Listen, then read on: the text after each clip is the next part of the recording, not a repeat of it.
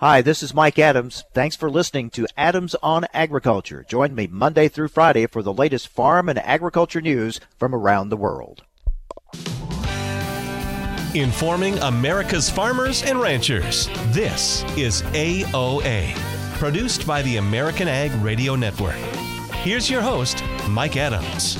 Hello, everyone. Welcome to AOA. Thanks again for joining us and making us part of your day. We appreciate it. Here's what we're going to be talking about. We'll talk markets with Todd Hultman, DTN lead analyst. We're going to talk about the packing industry with Steve Meyer, economist for Partners for Production Agriculture. And we've been talking a lot about the drought in the western plains. We're going to talk with North Dakota farmer Kevin Scunes, past president of the National Corn Growers Association. We'll get a crop update from his farm and what conditions are like. And we're going to start things off, though, with a look at the news, but we're going to go back to the state of North Dakota right off the bat. That's where Jerry Hagstrom is today with the Hagstrom Report. Jerry, thanks for joining us. You're doing a little traveling, huh? Yes, well, I came home for a high school reunion and to visit my family farm north of Bismarck. So I'm here in dry, hot North Dakota. Yeah, we'll be talking more about that later on. It's just been a tough go for the folks in the western part of the Corn Belt, and you're seeing that firsthand, aren't you? Yes, I am. Although people who've traveled from Montana say that it's worse in Montana than it is here. I'd say that the wheat looks incredibly short and rather thin. The soybeans, which came up later, look better, but they're about to be hit by a week of almost 100-degree weather.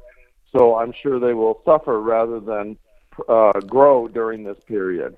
Yeah, it doesn't seem to be any relief in sight. Let's look at what's going on back in Washington, D.C. Are we going to start seeing some votes on the infrastructure bill? Well, yes, there is supposed to be a vote today on sort of setting the rules for debate. But we don't know how it's going to go. The Republicans are threatening to filibuster it. This is the one in which they need 60 votes. But the bill isn't in text form yet, so the Republicans have a case for not voting for this.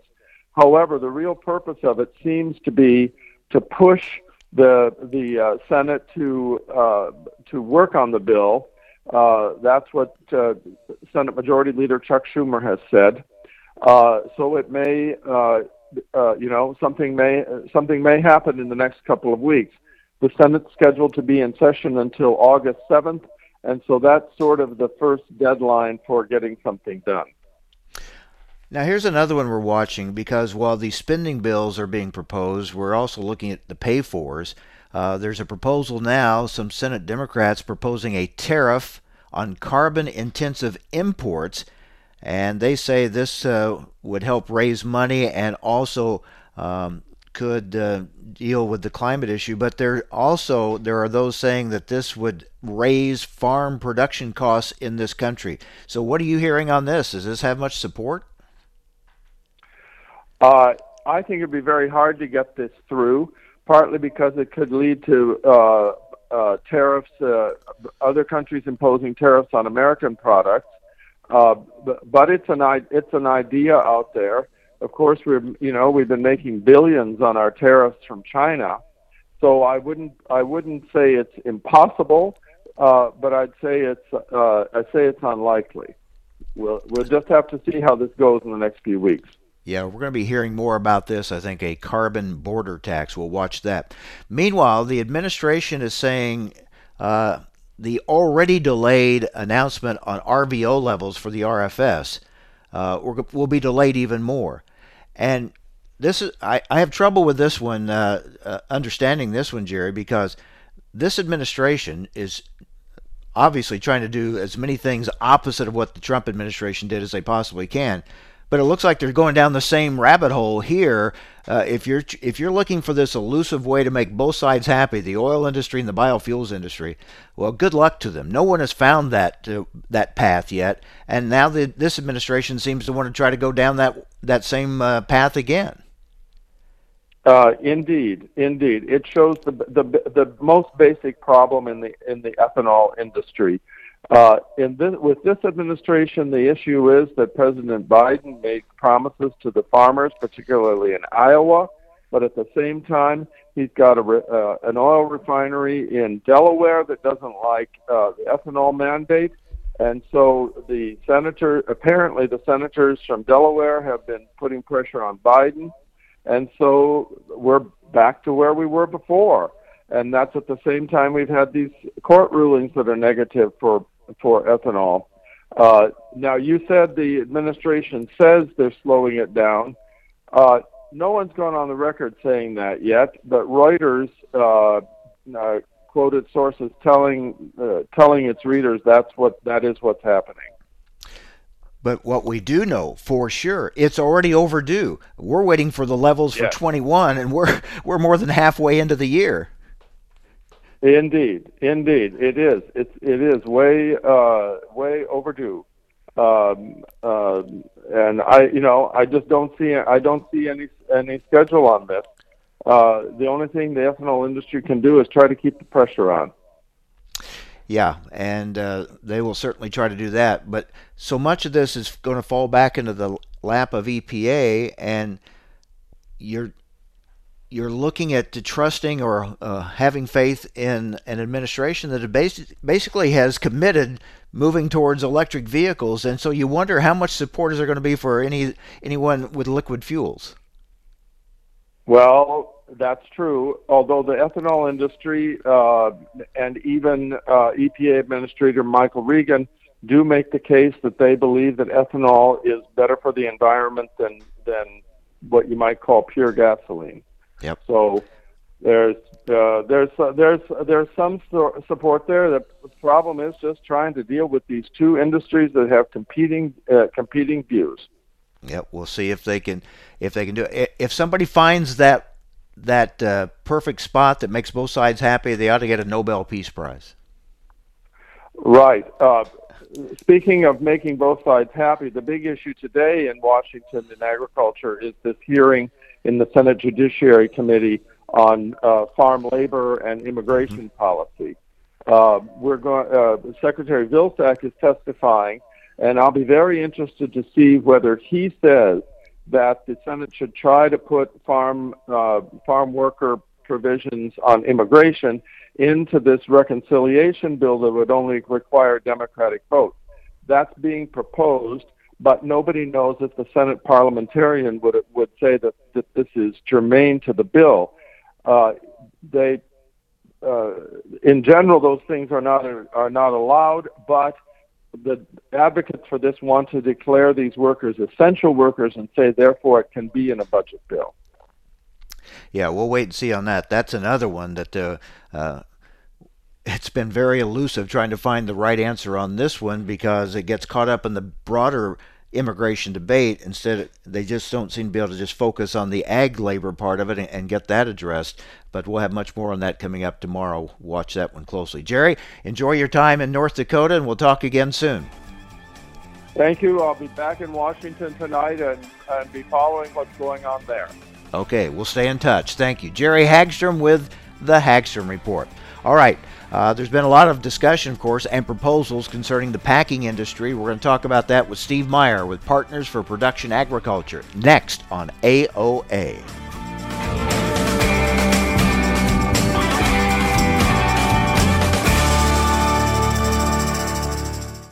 Hi, this is Mike Adams. You're listening to AOA, Adams on Agriculture. Don't go away. More Adams on Agriculture coming right up. Join us every Tuesday for Around the Table, brought to you by CHS, as we examine how the modern cooperative system solves today's biggest challenges. We'll be talking to CHS experts and farmers and ranchers just like you, and we'll learn how cooperatives apply innovation and technology to help co-op owners get more value every day. So join us for Around the Table every Tuesday or visit cooperativeownership.com to learn more. Recently on Adams on Agriculture, for the second month in a row, the Purdue CME Group Ag Economy Barometer declined, falling 21 points below a month earlier, and the weakest sentiment reading since July of 2020. Here to talk about it is Purdue Ag economist Michael Langmeyer. Michael, what's your takeaway from this? The index of current conditions and the index of future expectations fell, but the index of current conditions fell much more steeply. And we think one of the reasons why the index fell so hard is if you look at when we surveyed people in mid-May and then the week of June 21st to 25th, both corn and soybean futures price fell dramatically. If you look at the soybean futures, we saw a drop of about $2.50, very large drop from mid-May to mid-June. The nearby corn futures dropped about 80 cents. And so even though the prices are still relatively strong, certainly those prices are weaker. For the information important to rural America, join us on Adams on Agriculture. Adams on Agriculture prides itself on bringing top leaders in the ag industry right to your radio speakers. AOA wants to continue that conversation right to your fingertips. Follow AOA on Twitter at AOA_talkshow and Mike Adams himself at the handle Mike Adams Ag. You will receive real-time highlights of the show and keep up with which convention or industry meeting AOA is attending. That's AOA_talkshow and Mike Adams Ag. We hope to see you online. Take a look under your bed. Find stuff under there? What about jobs? No? Now try your basement. There's a pair of overalls that overall you're not so into anymore. A perfectly good laptop that hasn't sat in your lap in months. And even more stuff, but still no jobs? Well, you really have both. See, stuff is defined as household articles considered as a group. Sometimes this stuff is no longer needed. Wait, no longer needed? That can't be right. Because remember those jobs you were looking for? Those are really needed, and they're the stuff inside your stuff. Even inside that winter coat that moved with you to Phoenix. Our job is to unlock those jobs, and it starts when you donate your stuff to your local Goodwill. Here's how we do it. When you donate to Goodwill, we sell your stuff to provide job training for people right here in your community. So just by teaming up with Goodwill, you help create jobs. And isn't that worth parting with the leftover keytar from your 80s cover band? Goodwill. Donate stuff, create jobs. Find your nearest donation center at goodwill.org. A message from Goodwill and the Ad Council.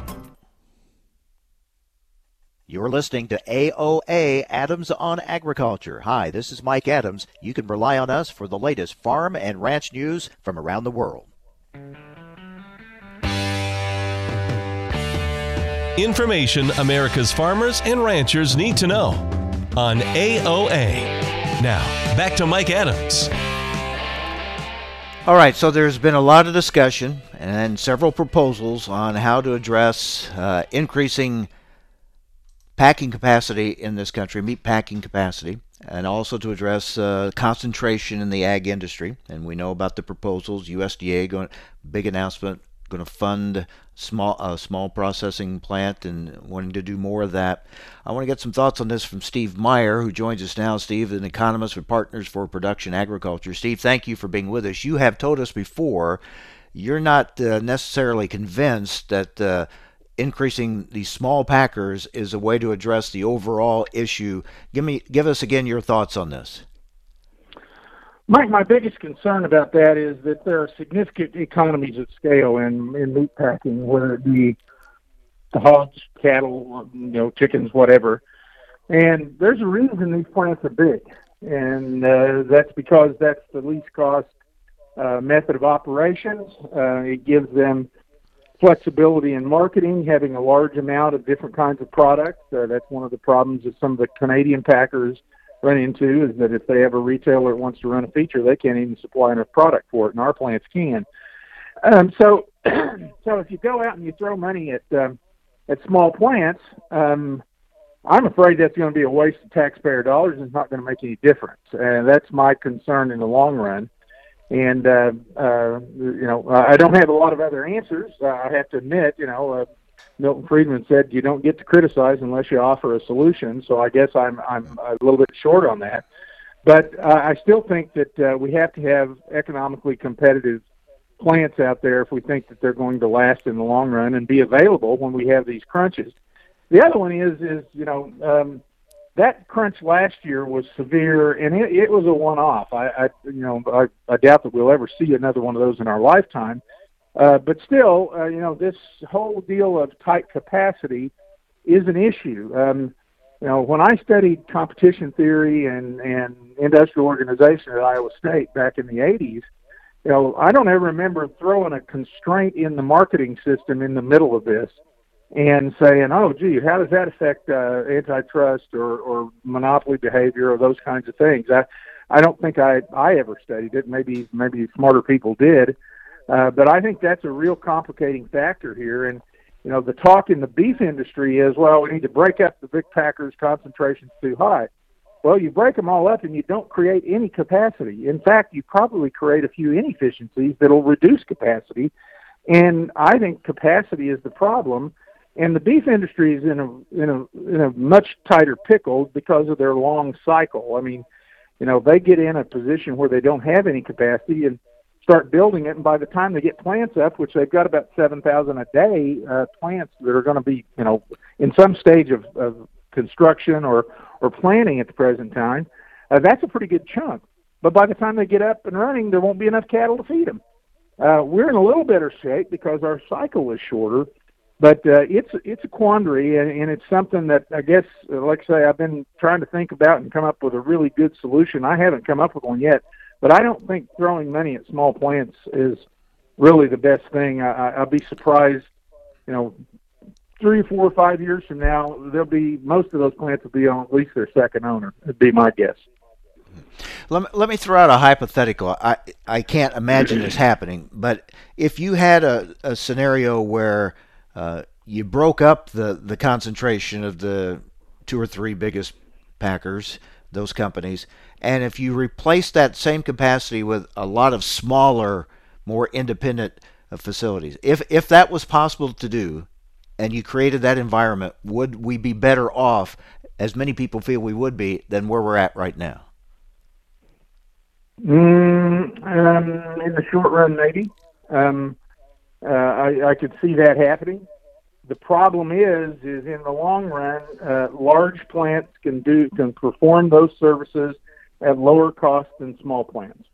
Now, if the small plants are really good at marketing and can capture premiums in the marketplace, then they can survive in that environment.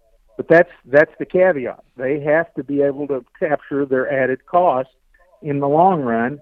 And again, there's a reason these plants are big. It's because they are more cost efficient than small plants. Now, again, if they can add value, and we're in a better consumer environment for that now than we were back in the 80s or 70s when we were consolidating all these small plants. I live in Oklahoma. At one time, there were 7 small packing plants in Oklahoma, right? They were all gone by the end of the 1970s. And the reason was they couldn't compete with the big guys. So, this consumer environment allows us to do some premium pricing on that. But the problem is everybody always looks at premium priced bacon or premium priced ham and forgets that they still got to sell a butt, a picnic, a belly, and some spare ribs at the commodity price. And if you're not a really good marketer, you may have to sell it at less than commodity price, which is what some of our attempts at small plants in the past have discovered. So I'm not optimistic for the long run survival of that and the long run benefit of it. Talking with Steve Meyer, economist for Partners for Production Agriculture. The USDA announced $500 million. That's a lot of money, obviously, to most of us. But that's going to go pretty quickly, right? And my first thought too was what you said. Is that going to be enough? You may get it started, but can it sustain itself moving forward? And are you have to go back and try to keep it going? Those are questions I guess will only time will tell. Well, yeah, I mean. You're right. $500 million sounds like a whole lot of money to Mike and Steve. It's not very much money from a government standpoint, and it really isn't very much from a packing plant standpoint. The Prestige plant in Iowa cost that roughly 3 years ago. Okay, so you break that up, and yeah, it can go a little farther, but you're still talking some big dollars. Mike, I think what will happen is these plants will get built. Some of them will be successful in their present form, but the second or third owner is going to buy them cheap enough to probably make them go. So in that vein, we might get some help out of this from a capacity and a bit of flexibility. I don't know why the government thinks that small plants won't have coronavirus problems just like big plants will. All right? I mean, it's just silly to think if that's the kind of thing you're trying to insure against, that these small ones will somehow survive and the big ones won't. I don't think it will happen. You lose 10 workers out of a small workforce, and that's worse than losing 10 out of a big workforce. So, but those second and third owners, kind of like hotels, it's always been said that the second or third owner of a hotel does pretty well. that might be where we gain something in the long run, but it will be a pretty painful process in the meantime. Now we move to another critical issue, and it's in the news again today, and it continues to be a huge issue, and that is ag labor. Labor on the farm and labor in these packing plants. That's a huge issue moving forward. Something's got to be done to address that. Well, I agree, and let's say I decide I'm going to build a small plant in Oklahoma right now. I'm going to be facing the same labor problems that a big plant is facing. You might be a little better positioned just from a ideals or ideology standpoint, but this labor situation is a problem just about everywhere. And where it's kind of coming to roost on the meat side is, in general, we're getting the animals harvested. We're just not getting them the full value captured through the plants because there isn't enough labor to do the boning. There isn't enough labor to capture offals. There's a number of places where we're leaving money on the table because of this. And in some places, it's caused some operational issues. So, we need a solution to this. And the only real solution, in my opinion, is a coherent, long-term immigration policy that allows workers to come to the United States and work year-round, not just seasonal like the program is for now, but year-round, and has some pathway to citizenship. I mean, we all need to remember that, unless we're Native American, we're all the children of immigrants. And all of a sudden we kind of forget that, it seems like, in these discussions. And I think we need that. Secondly, I'm still in the camp that, we need to make sure that folks are properly incentivized to work. And right now, there's a lot of disincentives to work.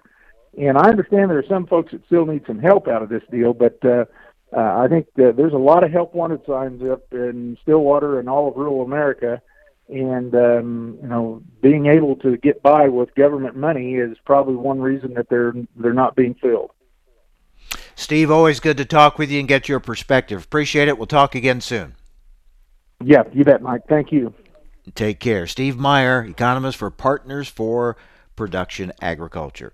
Up next, we're going to talk markets with Todd Hultman, DTN lead analyst, as we continue to watch these weather patterns kind of just settle in. More of the same, dry in some places, very wet in others, some good places in the middle. But overall, questions about crop production, markets reacting. We'll talk it over with Todd Hultman next here on AOA.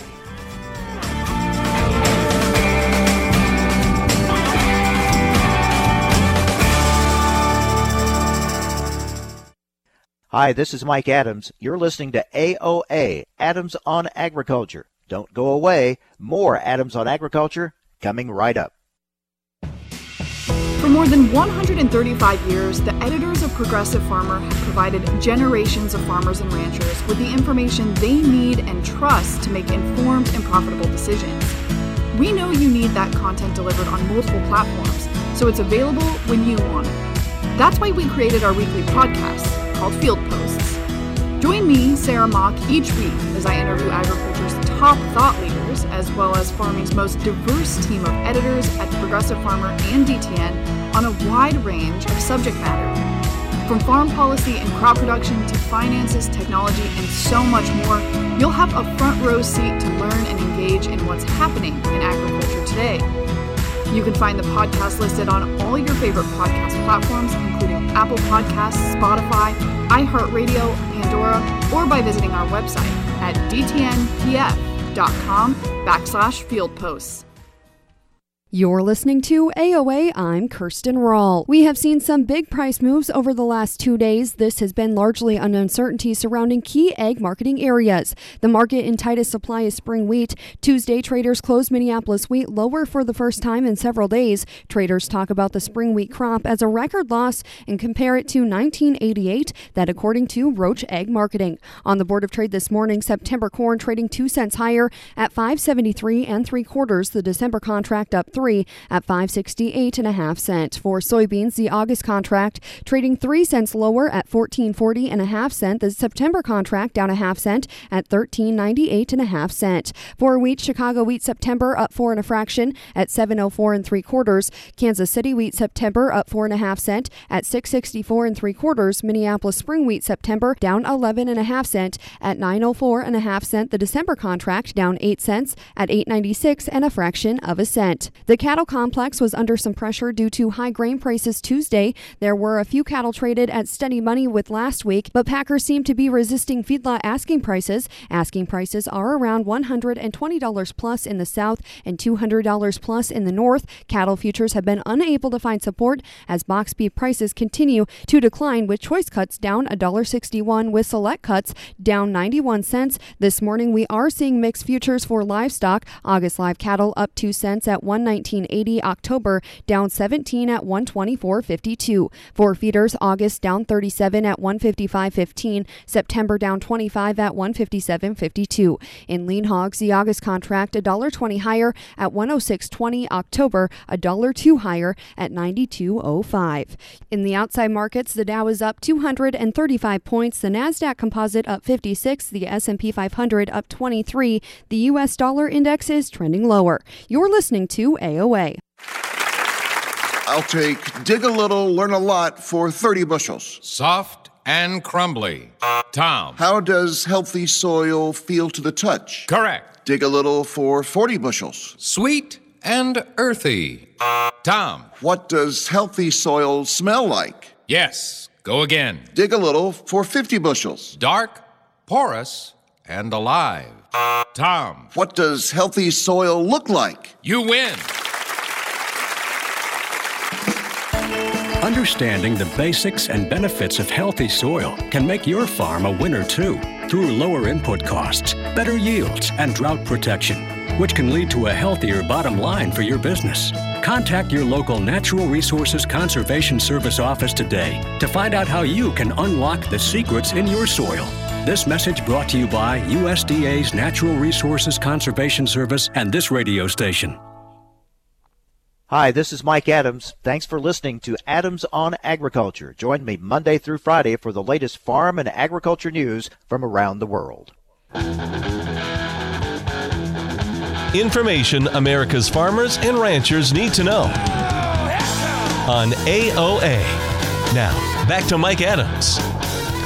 All right, a lot to go over with Todd Hultman, lead analyst for DTN. Todd, thanks for joining us.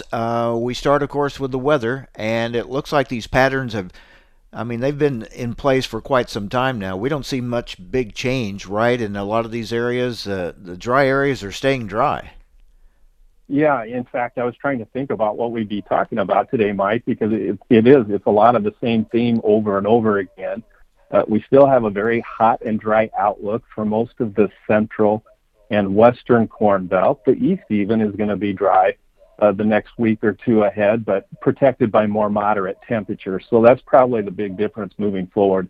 In the west, we're going to see some very hot temperatures over the weekend and into next week. So let's start breaking it down. A lot of talk right now, a lot of focus on the spring wheat crop and how much damage has been done there and how reduced that crop may be. Yes, and I think it's beyond repair in a lot of places. I think there's probably no question about that. We see spring wheat trading a little bit lower here on Wednesday with some possible chances of some rain in the extended forecast. I think that's a little bit silly to think that that's going to help the crop much. It's in very, very tough shape, and the hot temperatures, we're going to see some triple digits this weekend in spring wheat territory. So it's just it's as bad as outlook as I can recall, and according to the crop conditions going back to 1988. So it's tough shape. Yeah, that's the point here. As bad as it has been, it may be about to get worse. Yes. It's just hard to see what could miraculously revive this crop, even if it did get some rain in the next week and a half or two. I think it's kind of a foregone conclusion here, honestly. And I don't see anything to change the expectation that we're going to have much tighter than usual spring wheat supplies through winter. So I think we're going to have a long period ahead in favor of the producers that do have some spring wheat available. I think commercials are going to really have to bid up this winter to get that out of your hands. Mm-hmm. Now, let's look at corn and soybeans. It's not unusual in any given year. You've got your areas of the growing Midwest, that are going to be down, and other areas are going to be up. And overall, usually we wind up with a good crop, and couple that with the stocks we've had on hand. Not much concern about supply. But here we are now with a lot of the area, especially in the West, that it will be down significantly. Perhaps made up somewhat by good places in the Eastern Corn Belt. But even at that, with the reduced stocks, the tight supply we came into this with, it's a whole different ballgame than what we're usually looking at this time of year, right?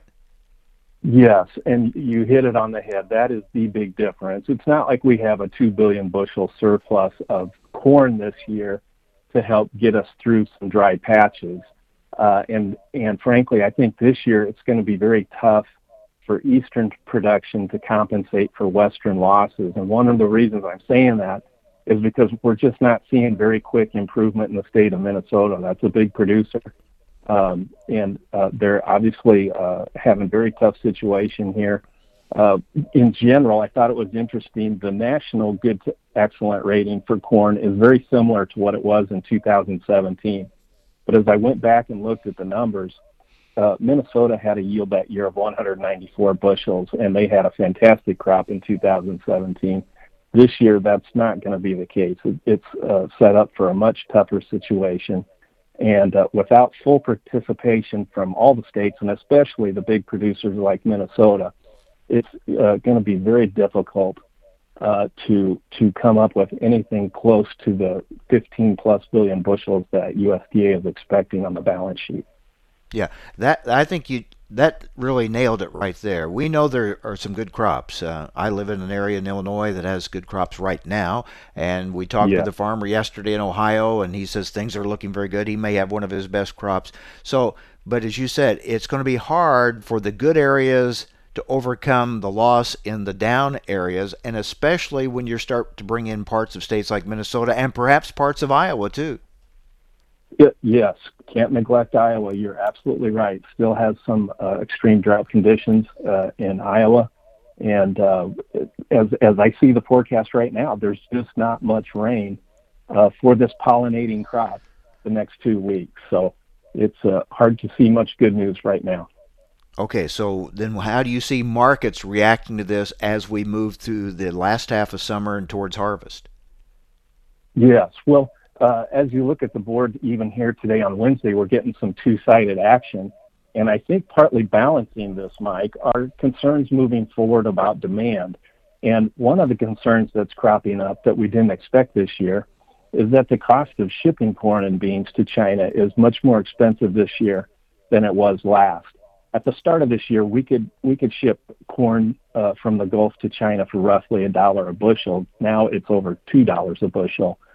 So it's eating a bit into that margin and incentive for China to be an aggressive buyer. Now, it still makes sense for China to buy, and their corn prices slipped a little, and I think partly because it looks like they have a good crop expectation this year. But they're trading near their lowest prices in a year right now, so a couple of months out from harvest. So they have a better outlook for their crop.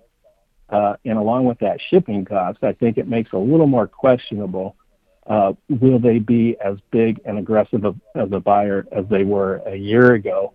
So far, the odds still point to yes, but I think there's a lot of doubts here. The cost of everything seems to be up considerably. Well, but yeah, that's the truth, and that's getting a lot of headlines.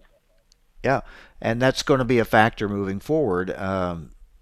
It's one thing to see higher commodity prices, but what's not talked about as much is the input costs going up and the cost of growing that crop. All that goes up too. Yes, and a lot of this still is related to coming out of the pandemic situation last year. Trying to get labor back where it's needed, and trying to get production going again. It's taken our whole economy quite a bit to adjust to the hit that it took last year, and there are some big transition costs here in the meantime of getting back to normal.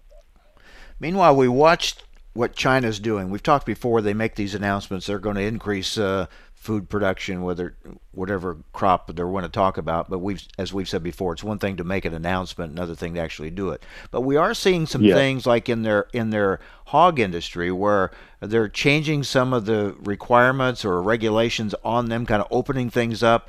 Those are the kind of things that actually could make a difference, couldn't they, in their domestic production?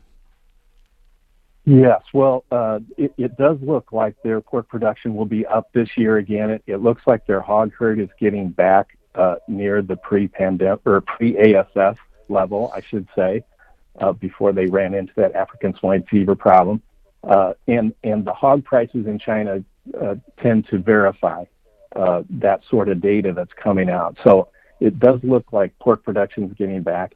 The ASF concern has not totally gone away and probably won't in the next decade. We'll probably be talking about this off and on for years to come. But the feed grain demand ought to be up. And the fact of the matter is feed grain demand in China is still outgrowing their ability to produce. And even with a $3 billion subsidy to try to encourage more corn production this year, their corn production still is going to be up a little bit from a year ago, but still relatively flat when you look back at the past 5 to 6 years. So they're really not solving their long-term situation yet and still continue to be very vulnerable and needy in terms of corn imports. Okay, so if you're a corn, soybean farmer in the U.S. and it looks like you've got a decent crop, are you selling? Are you holding on? Because we just kind of painted a scenario where it sounds like these prices could stay strong right into and through harvest. Yes. Well, right now I can tell you the cash prices are staying well above the $6 mark for most areas across the Midwest, and that's a good price. And if you have certain cash needs, there's nothing wrong with raising the cash you need for a $6 corn price if that holds up at harvest time. In that scenario, typically we don't like to advise our customers to sell at harvest because that tends to be the low of the season. And preferably, if you can, we encourage you to hang on at least till January, get into the new tax year. And typically there's a post-harvest bounce after that October harvest period. So that tends to be the first selling opportunity we look for. And given the tight supplies that we expect to see again this year, I think the market forces are still going to work in favor of supporting that corn price very well through the winter months. Still a long ways to go, and always reminded it's a long way from being in the bin yet, but it's going to be a tough, close call on a lot of these crops, whether they're going to make it in some areas like out west, and can the good areas stay good to the finish line. We shall see. Todd, always good to talk with you. Thanks a lot. My pleasure, Mike. Thank you.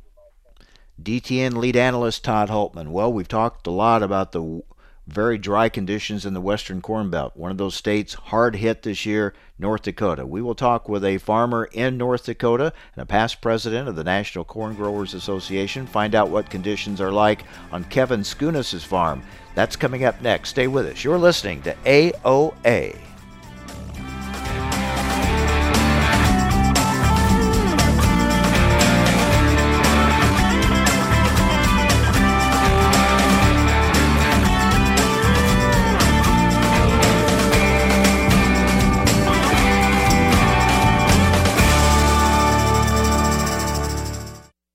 Hi, this is Mike Adams. You're listening to AOA, Adams on Agriculture. Don't go away. More Adams on Agriculture coming right up. As an organ donor, your story doesn't have to end. The good in you can live on. In fact, you could save up to 8 lives with your gifts. Your heart could keep beating. Your kidneys could keep filtering. And your intestines could keep on digesting for others. And that's not all.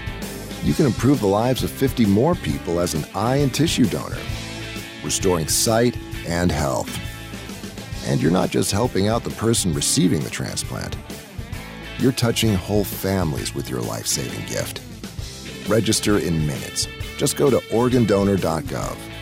You'll be happy you did. And just maybe, someone else will be happy too. Sign up today. Go to organdonor.gov. It saves lives. U.S. Department of Health and Human Services, Health Resources and Services Administration.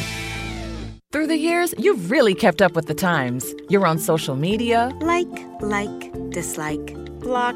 Maintained your health. 10,000 steps. I'm a beast. You even programmed your own smart home. In 10 minutes, remind me that I'm a genius. In 10 minutes, I'll remind you that you're a genius.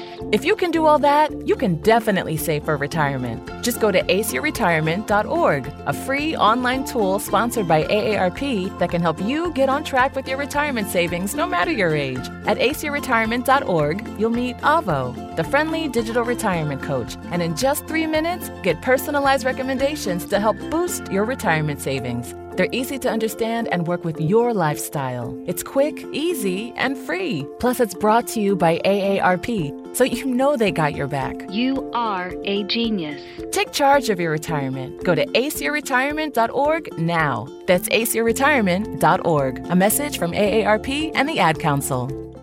DTN and Progressive Farmer bring producers the best content in agriculture. Each day, our editors post unique content to our website, bringing you the latest news and information you need for your day-to-day business decisions. DTN and Progressive Farmer provide insights throughout the year to questions like, what is the outlook for corn yields in 2021? Will feed prices surge? What about land prices? And what's today's weather forecast for my farm? For more intelligence like this, visit dtnpf.com. Recently, on Adams on Agriculture, the CEO of RCAF USA, Bill Bullard. Bill, the other issue that this administration is taking on, and USDA is going to have this investigation and seeking information on what to do with meat labels. Are you encouraged by what you're hearing and seeing so far from USDA on this? Well, we're certainly pleased that USDA is now interested in doing this. But the problem is the problem that USDA is addressing, and that is that currently the government allows imported beef products to be unpackaged and repackaged and then USA label placed on it. The reason that problem exists is because when Congress repealed the mandatory country of origin labeling law, they also repealed the provision that said all foreign meat passing through U.S. Customs and Border Protection must retain its foreign label through retail sale. So the real solution here is, again, Congress. For the information important to rural America, join us on Adams on Agriculture. A gentle breeze blows across your face as you take a refreshing sip of water, appreciating the stillness of another morning fishing on the lake. The distant gurgle of a stream reminds you of days spent playing in the creek, the cool, clear water rushing between your toes. You love this time with nature, the feeling of putting everything on hold to connect with the world around you. Now, imagine it's all gone. No fish, no lake, no water. One of life's most vital resources, irreplaceably depleted. Time is running out to protect fresh water, and without our love, it can and will disappear. It's our choice. Love it or lose it. Help protect our fresh water. Visit World Wildlife Fund at wwf.org/love. Adams on Agriculture. Conversations with policymakers, the movers and shakers in the ag industry, the pros and cons of issues important to you, cutting through the spin to get to the heart of a topic and giving you the information you need to know. Every weekday, Mike Adams brings you guests important to the ag industry.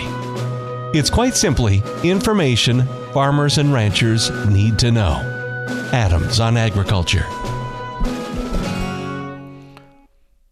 You're listening to AOA, Adams on Agriculture. Hi, this is Mike Adams. You can rely on us for the latest farm and ranch news from around the world.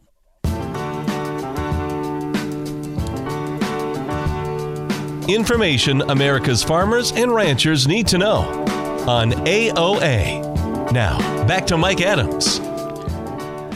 All right, we continue our crop watch as we check in with farmers in different parts of the country and get an update on conditions. We've talked a lot about North Dakota. Joining us now, North Dakota farmer, past president of the National Corn Growers Association, Kevin Scunes. Kevin, good to talk with you again. How have you been? Hey, Mike. Great to talk to you. I've been very good. Glad to be on your show today. Yeah, it's good to talk to you again. All right, so we keep hearing about how dry it has been and is in North Dakota. What's it like on your farm? Well, so in our area, I'm 30 miles northwest of Fargo in the eastern part of the state. We have had some just-in-time rains on a lot of our stuff here, so we're sitting okay on some of our things, but we're working with about 3.5 inches to 8 inches of rain for the season. So those fields out there that got missed by the thunderstorms that are working on 3.5, they're looking, not so great right now. Some of the corn and soybeans in better spots where it got the rain. So it varies greatly, Mike, and it kind of depends on if it got a good start. We had a lot of prevent plant last year in North Dakota. We had quite a bit on our farm, so the prevent plant acres, look better than what was cropped last year. So it's really variable, probably from average to pretty poor, I think.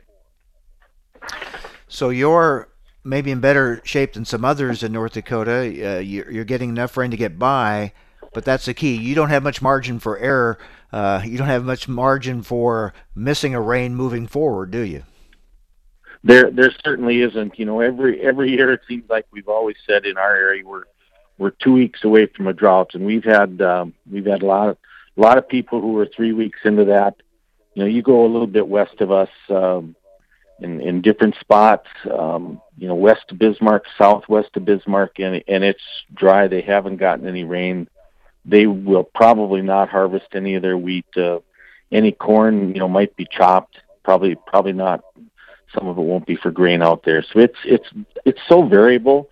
You can have 2 miles away you got a thunderstorm, and 2 miles from here you got nothing. So it really depends on who lucked out and got the rain. What about the temperatures? Have you been very excessively hot or unusually hot for your state? Well, I don't know if we've been unusually hot, but we have had a spot, that we've probably been in the mid 80s to mid 90s, which isn't over the course of my career unusual, but we have not had that hot weather, the last several years. But it is July and August, and it can get that hot, and it has been a little bit. The humidity the last few days has been a little higher, so it's a little tougher if you're working in the shop or hauling corn out. You're sweating a little bit more, but because we did earlier in the season had some high temperatures, but the humidity was quite low, so it makes a big difference. And I think going forward, if we can catch some timely rains, there will be guys who will have a decent crop, and like I said, there will be guys who are going to rely on some crop insurance again this year. What about disease, insects, anything out of the ordinary this year? Well, earlier when we were spraying beans, the grasshoppers were pretty thick in the ditches. They haven't seemed to move out of the ditches too much. They got a little bit. We were talking about 10 days ago. Our agronomists were, wanting us to look for spider mites in the soybeans. Haven't seen any white mold show up in any of the fields because we've been dry enough, and actually the soybeans haven't been really tall enough to cover up yet for a white mold problem. But corn seems to be holding in pretty good. Well, of course, it'll start pollinating here shortly, so we'll have to see if we can, keep the temperatures under 90 degrees, which will really help with pollination. So it's the same old thing. We'll see what Mother Nature will hand us in the next month or so. Obviously not your first rodeo, not your first cropping season. You've seen the ups and downs. How would you compare this one to some of the challenging years in the past? Well, it certainly has looked like our two worst years ever in North Dakota for our farm were 1980 and 1988 when it just really never rained. It seems like if you can get a drawn out spot or two in your field, it seems like you probably have a little better crop. You just can't do anything if it doesn't rain. And when we had corn out here, and there's still spots that aren't going to recover, that was pineappling up in the afternoon, and some rain will help. But this has been very challenging, and I think for some of the younger growers, this might be one of their worst years ever. I think it's on our farm. We got a decent rain about 3 days ago, so I'm optimistic to have an average to a little bit below average year, and that comes with the territory. Obviously we're up over the last several months in the commodity prices, so maybe things will work out again, and we'll do it again next year. Yeah, getting that last rain you got helps you be a little more optimistic, right? Oh, it obviously is. We were in a very hot and dry since the 4th of July, and it just made a huge difference to get maybe half inch to an inch of rain across here. The sun hasn't been out so much. We've got drifting across here. We've got the smoke coming from the forest fires, and it's made it a little hazy. So the sun hasn't been as bright the last few days, which helps a lot too. Holding some of that moisture down. So. Well, Kevin, it's sure good to talk with you again, and we'll check in again closer to harvest and to get another update from you. Okay? That'd be great, Mike. Thanks. Appreciate your show. All right, thank you. Take care.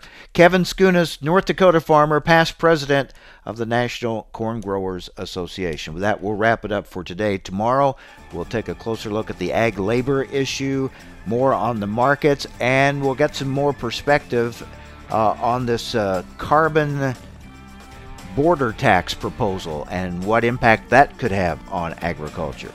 Thanks again for joining us today. Hope you'll join us again tomorrow right here on AOA.